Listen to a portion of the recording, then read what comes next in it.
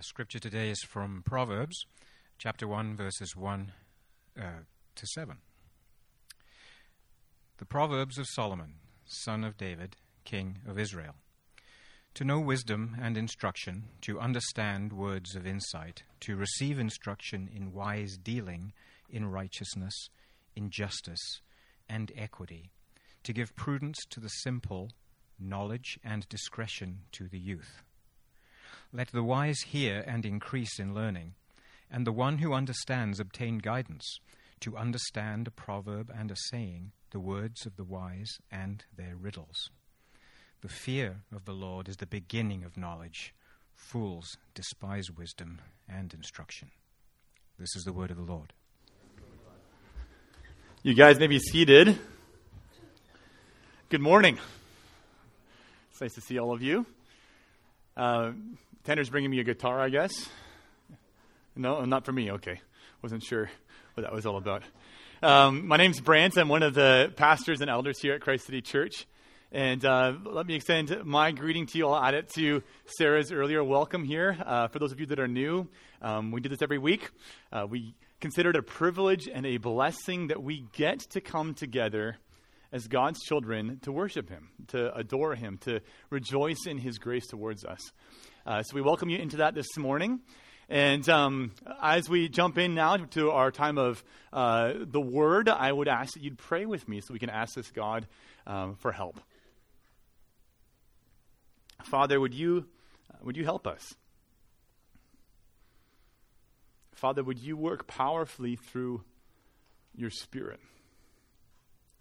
And that we've received through Jesus in our midst, that you would, by your Spirit, convict us of what is true, bring life to our hearts where there's none. Lord, I pray that you would conform us to Jesus.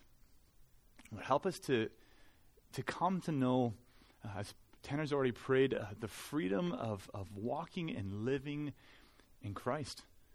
Would you do that this morning? Would you help us to see from your word and learn from it and grow from it? In Jesus' name we pray. Amen. So we've just finished here at Christ City Church a 4+1 part series called We Are Christ City. And today marks a new transition point. So we're moving from We Are Christ City and now into the book of Proverbs. And what that means is that it's my privilege this morning for me to introduce to you the book of Proverbs.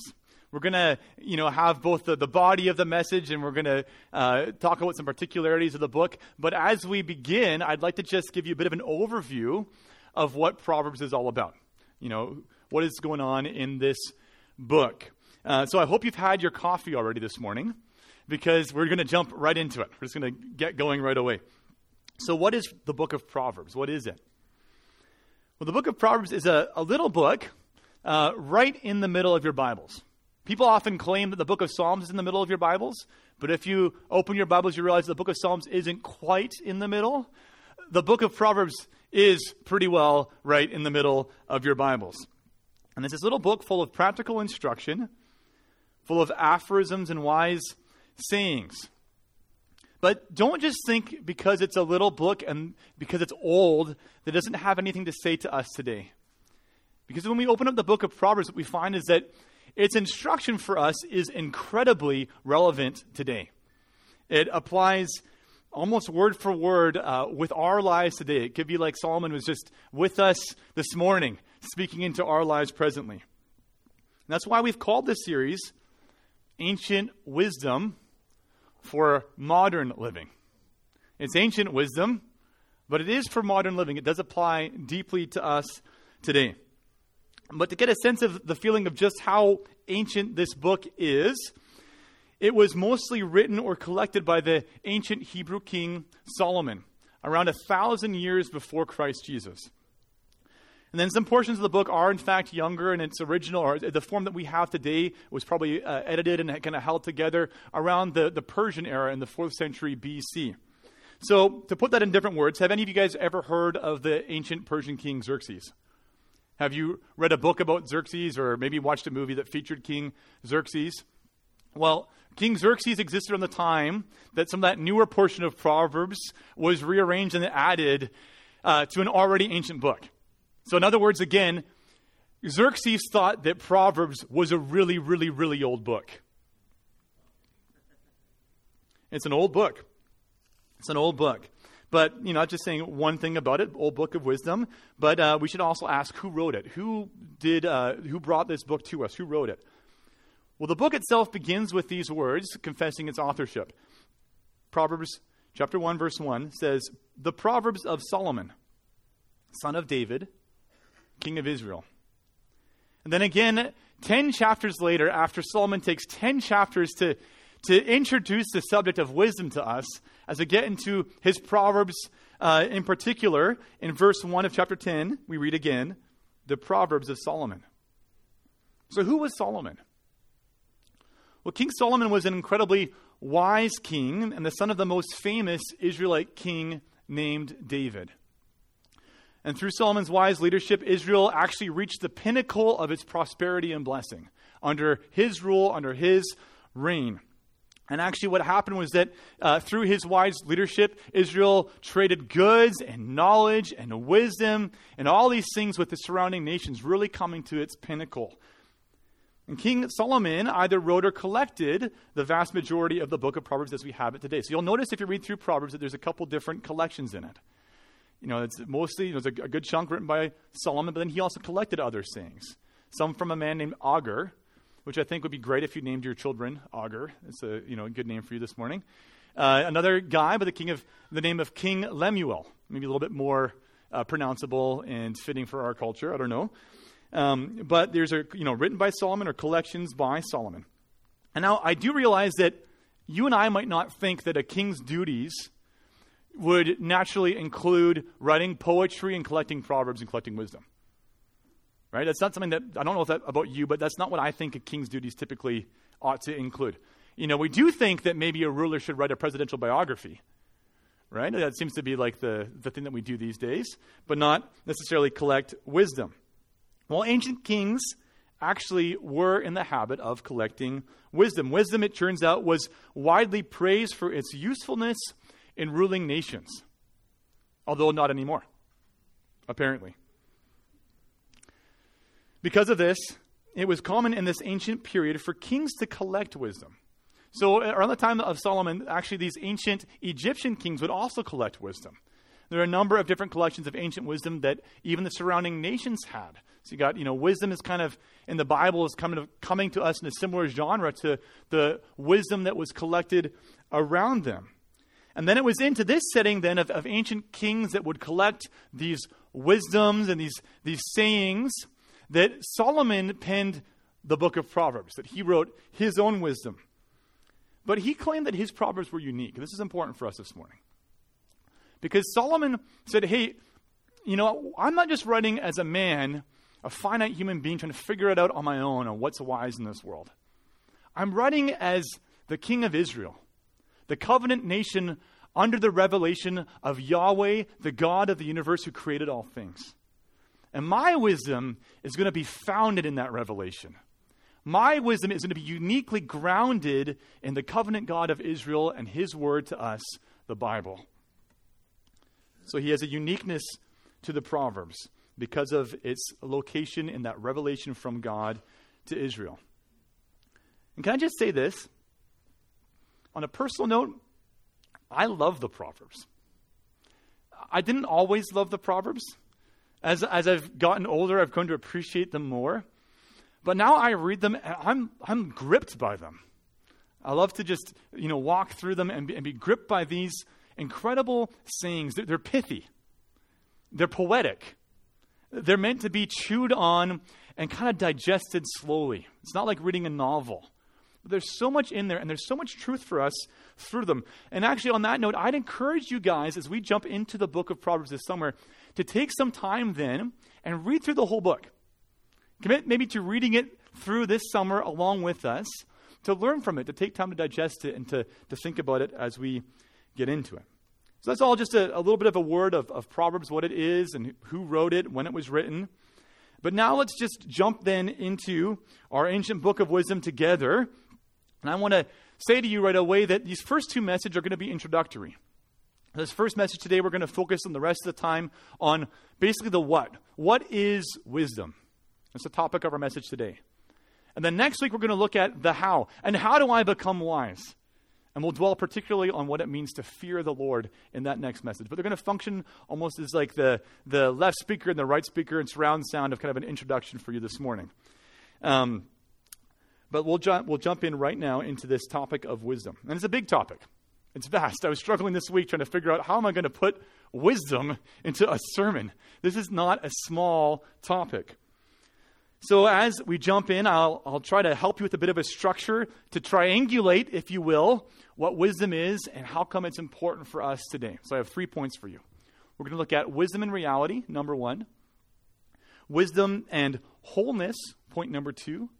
And then wisdom and flourishing will be our last point. So wisdom and reality, wisdom and wholeness, and wisdom and flourishing. So wisdom and reality. As we get going, I want to ask you a question. Who do you think of as being wise?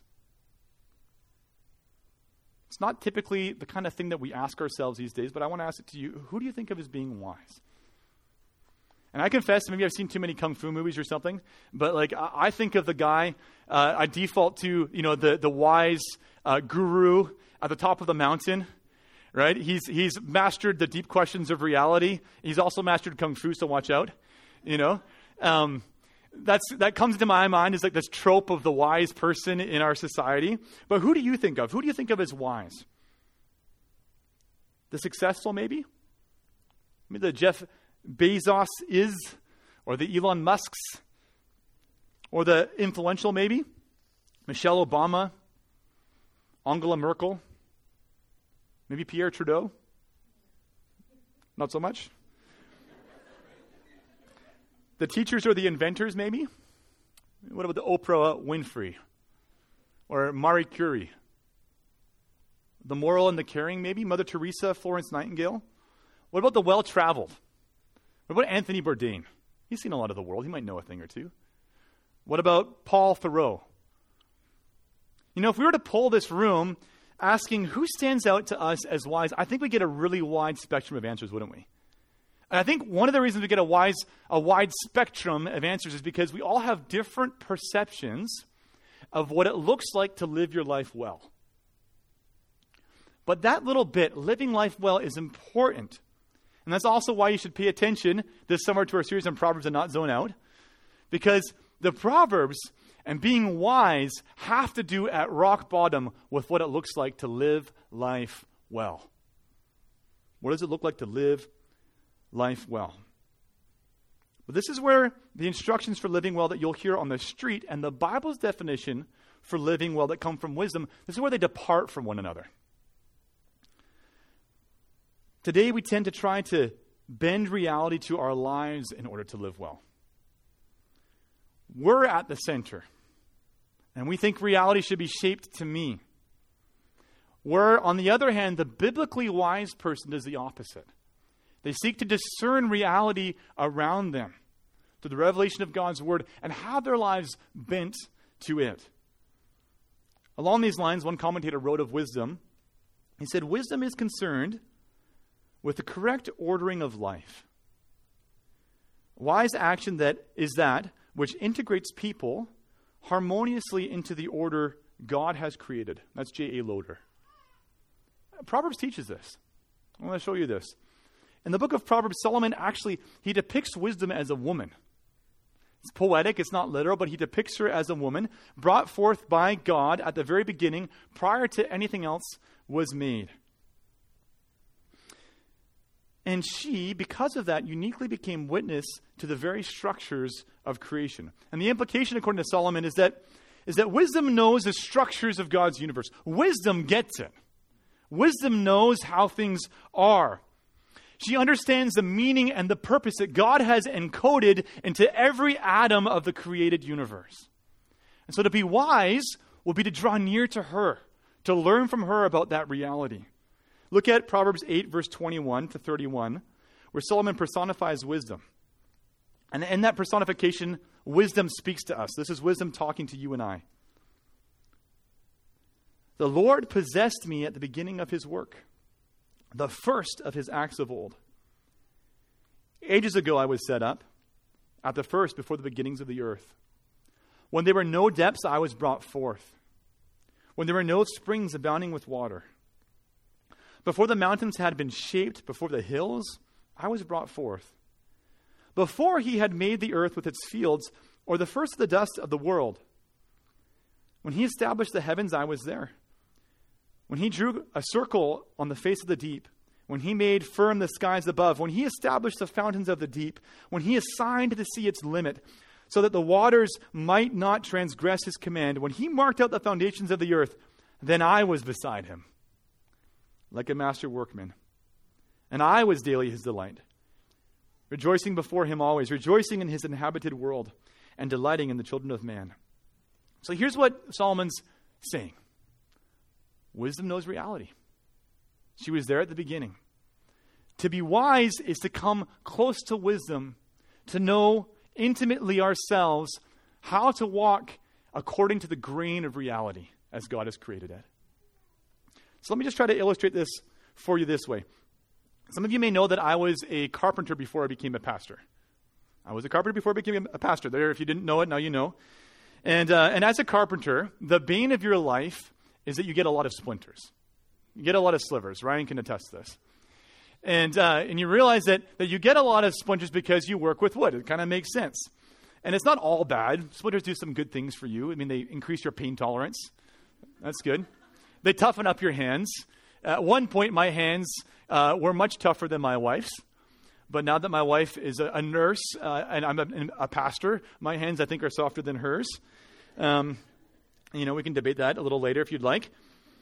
But the thing is, you get so many splinters that you get used to them, right? You get these like little, daily grind splinters. They're small. You got to use a magnifying glass to even see them, to kind of pick them out. Then you get the more annoying ones that go underneath your fingernails a little bit. Not too bad, but just a little bit. And you pull out your knife and you have to kind of carve those out. And then occasionally you'll get the really big ones and you'll have to go to the hospital. But it's all in the course of a day's work. It's fine. These are splinters. All normal. But why splinters? Why do we get them? Well, because wood is really hard and fibrous, and it grows in a particular direction. That's the why of splinters. And when you handle lumber all day, you don't always handle it in the direction that it's grown in. You often picked it up against the direction of that lumber. So why do I bring this up? Well, because what Solomon is saying about wisdom and her existence prior to the creation of the world is that she knows the grain of reality.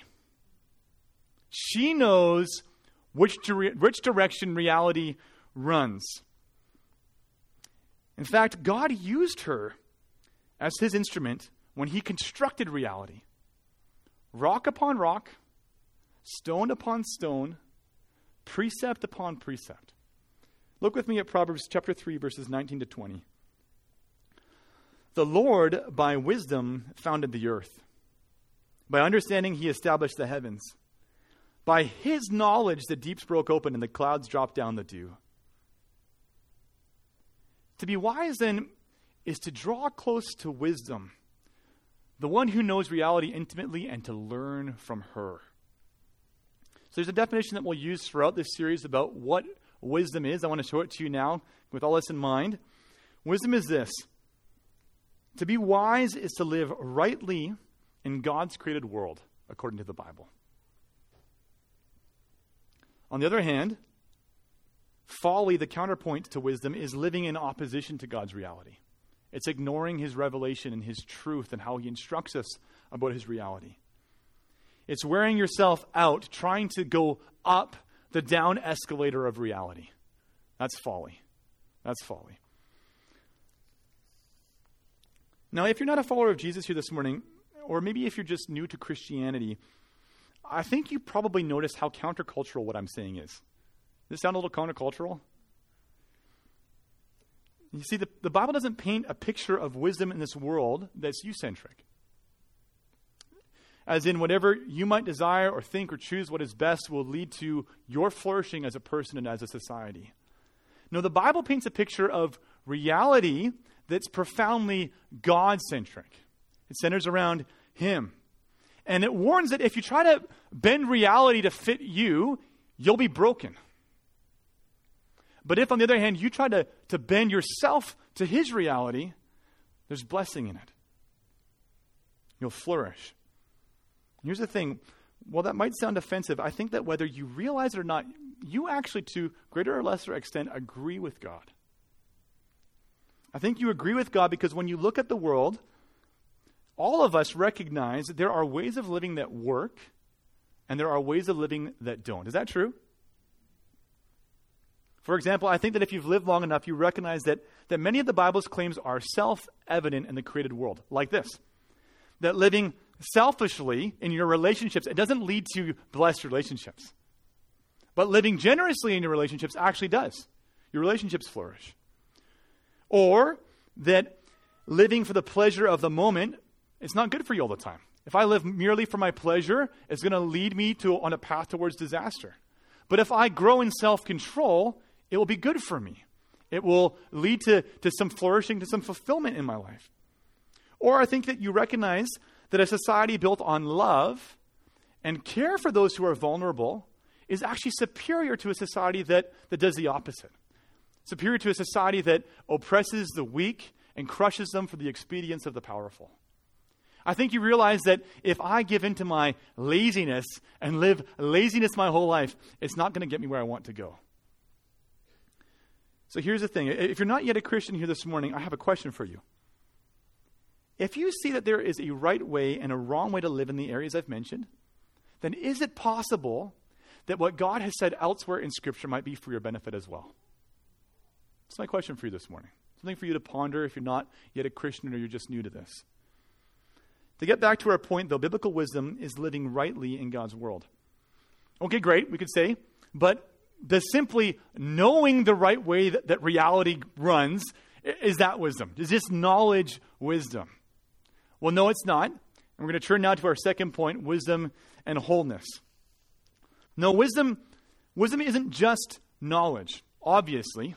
Otherwise, the average high school graduate will be wiser than Solomon or Socrates or me, because I was homeschooled. I didn't go to high school, right? So it's not hard to be wiser than I am anyway. That's fine.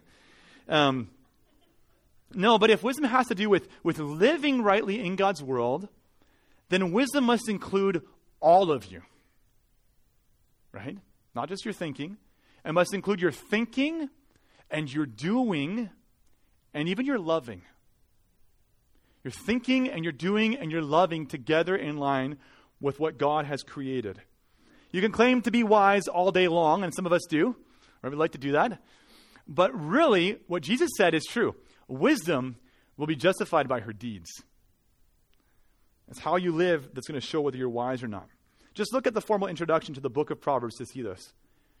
Remember, this is a book about wisdom, but in these first verses that Stephen read earlier, Solomon fleshes out the idea of wisdom beyond simply right knowledge in verses 1 to 6. He says this, the Proverbs of Solomon, son of David, king of Israel, to know wisdom and instruction, to understand words of insight, to receive instruction in wise dealing, in righteousness, justice, and equity, to give prudence to the simple, knowledge and discretion to the youth. Let the wise hear an increase in learning, and the one who understands obtain guidance. To understand a proverb and a saying, the words of the wise and their riddles. So there are words in this instruction, or this introduction to a book that's all about wisdom that have to do with thinking. Right? You see those there. You see the words instruction, understand, learning, discretion. But there are words of action too in this introduction that are introducing wisdom to us. Notice especially verse 3, where Solomon writes, to receive instruction in wise dealing, in righteousness, justice, and equity. Now, what's interesting about those words, righteousness, justice, and equity, is that they all have to do with living rightly. This is important, guys. Listen up. It has to do with living rightly towards one another. Living rightly on the social plane of your lives. They all have to do with one of the most central commands in all of Scripture, Leviticus 19, verse 18. You shall love your neighbor as yourself. So if you open up the book of Proverbs, you'll see these words sprinkled throughout, showing that wisdom has to do constantly with what is right and how to relate rightly in love for your neighbor and what toward one another all over the place. In fact, to be wise is to be willing to disadvantage yourself in order to advantage those around you. The wisdom of the Bible is profoundly counterintuitive. As we come into a relationship with God who is love, and we live rightly in his universe, we're shaped by his love and sacrifice ourselves for our neighbors. Wisdom, it turns out, has to do not just with thinking right things, but with feeding the poor when you are able, with stopping gossip in its tracks, with using even your social media account. The Proverbs talks about your social media account. We're going to get into that in a few weeks. Using your social media account to bless others with your words. The Proverbs speak of wisdom as being this thing that causes you to use your resources not just to promote yourself, but to actually serve one another, to serve your community and your neighbors. But have you actually tried all those things? Have you tried to do that? Have you tried to live that way? Have you tried for more than an hour? Have you tried for a week? The more you try to live selflessly in righteousness and love for others, you find that it's hard. You find that even though you might think that it's right to do a certain thing, when it comes down to it, you don't want to. When it comes down to it, you don't want to. And this is why wisdom must be holistic, affecting our thinking and our acting, but fundamentally our hearts. One of the leading scholars on Proverbs, Bruce Waltke, he even wrote this.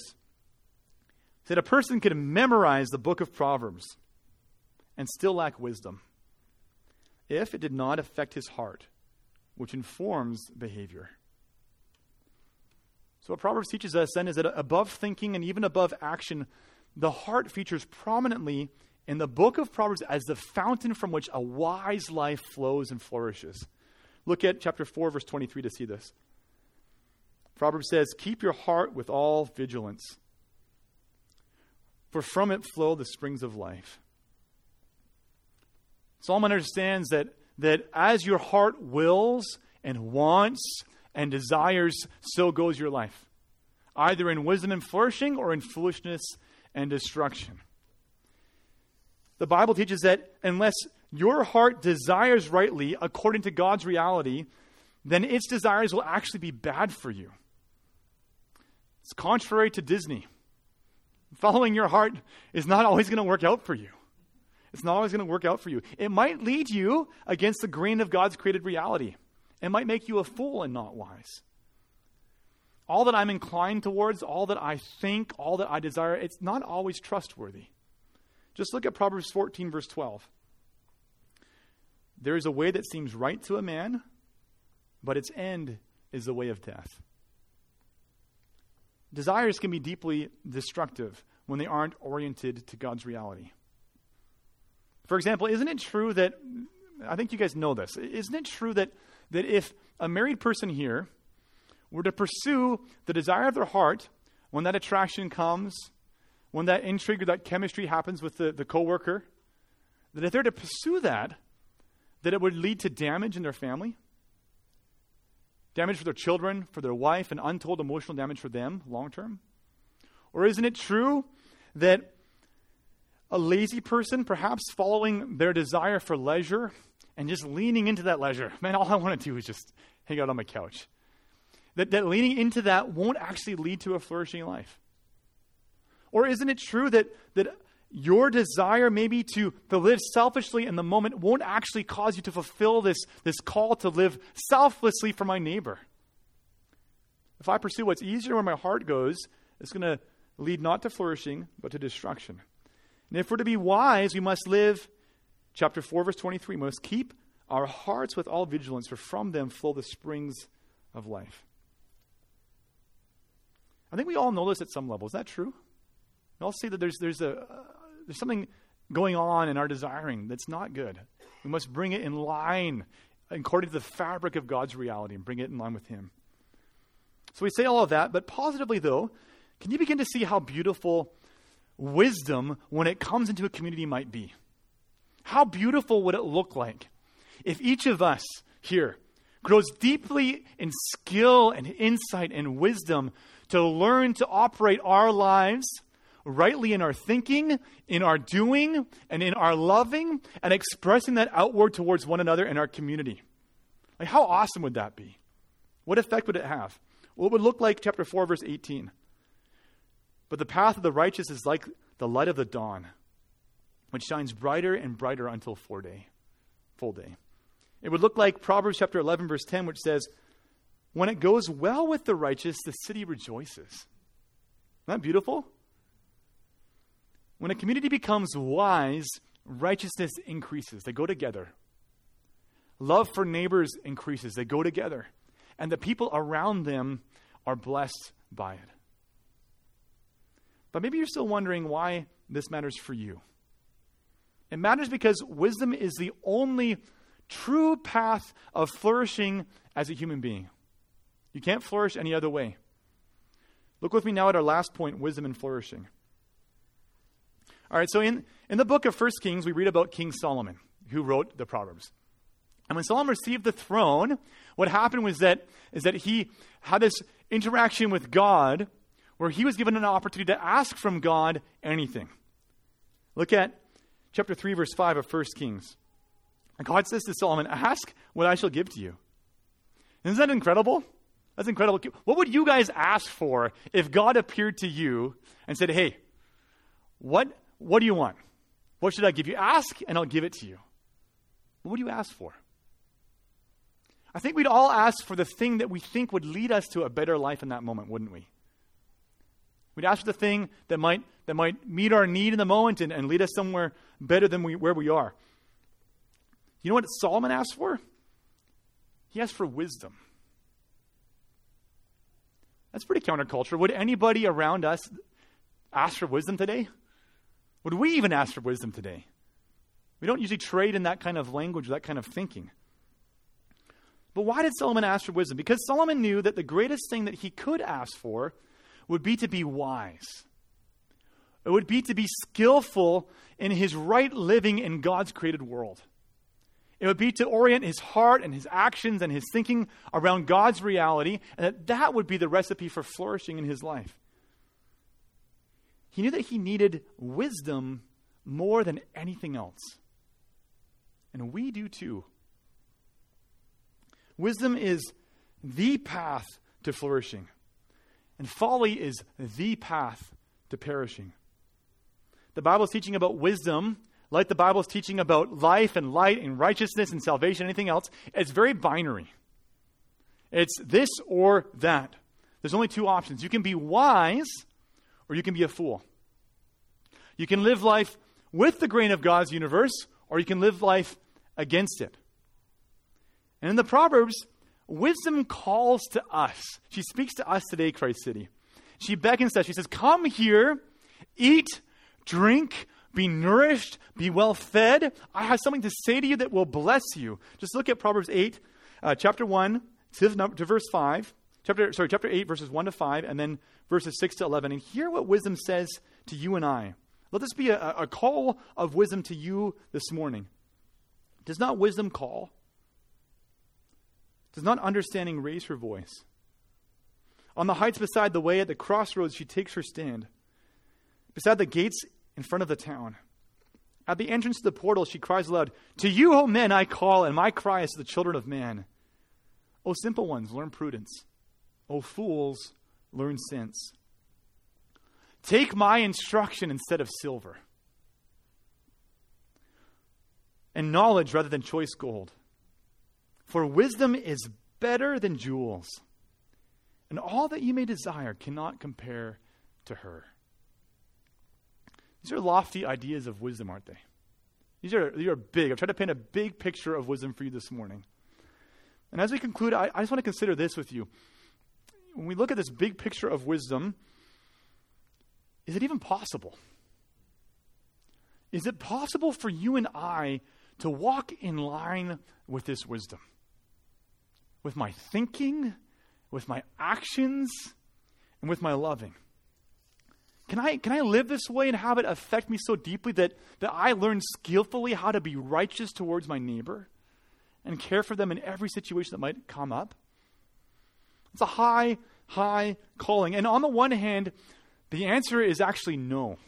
It's not attainable for you. On our own, we can't attain this. On our own, we can't receive the flourishing of wisdom. But instead, we're actually inevitably heading towards the destruction that comes with foolishness. But on the other hand, there is incredible hope for fools like us in the Bible. This is the good news of the gospel. There is great hope for fools like us because God has taken the initiative to bring us the wisdom that we can't ourselves attain. God has done what we cannot do. Because in the gospel, God revealed wisdom incarnate through Jesus Christ. Through the gospel of Jesus Christ, we see God himself, as a man, rightly living in his universe, in his thinking, and his doing, and his loving. Look at Colossians 2, verse 3. We see this. It says that in Christ are hidden all the treasures of wisdom and knowledge. Well, how is that? How do we see wisdom in Jesus?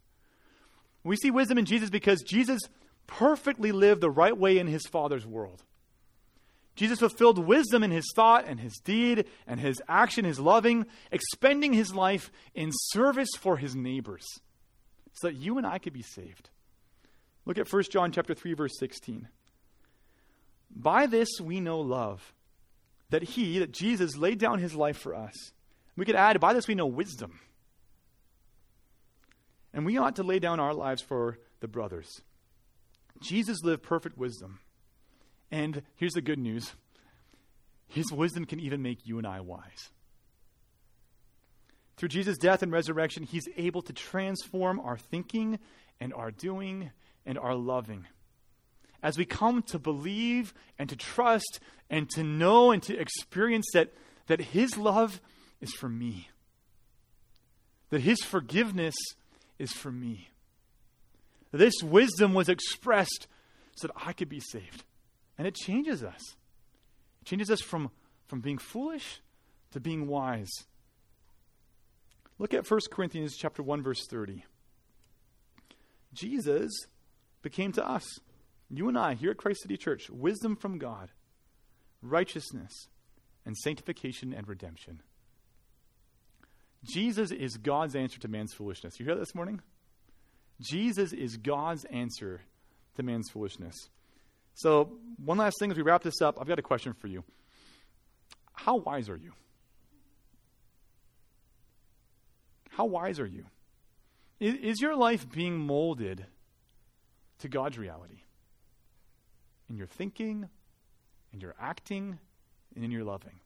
Or is it being molded and shaped by something else? You know, as we delve into the topic of wisdom, I'd actually encourage you to take a personal wisdom inventory as we go along. Something that's wise for you to do. Stop and reflect on your life and God's word. Where is your life out of step with God's revealed purposes and plans and wisdom? Where have you drifted from Jesus? Where are you orienting your life not around his love and his revelation of the truth of God's forgiveness and love and grace, and where are you orienting it somewhere else? Where has your heart grown cold to Jesus versus being warmed and fanned into flame by his love and his forgiveness for you? This week, I think you should take time to repent of your sin and then to cling to Christ again. To remember that man, God has loved me in such a way through Jesus that I can be changed by his love to become wise. Take some time to repent.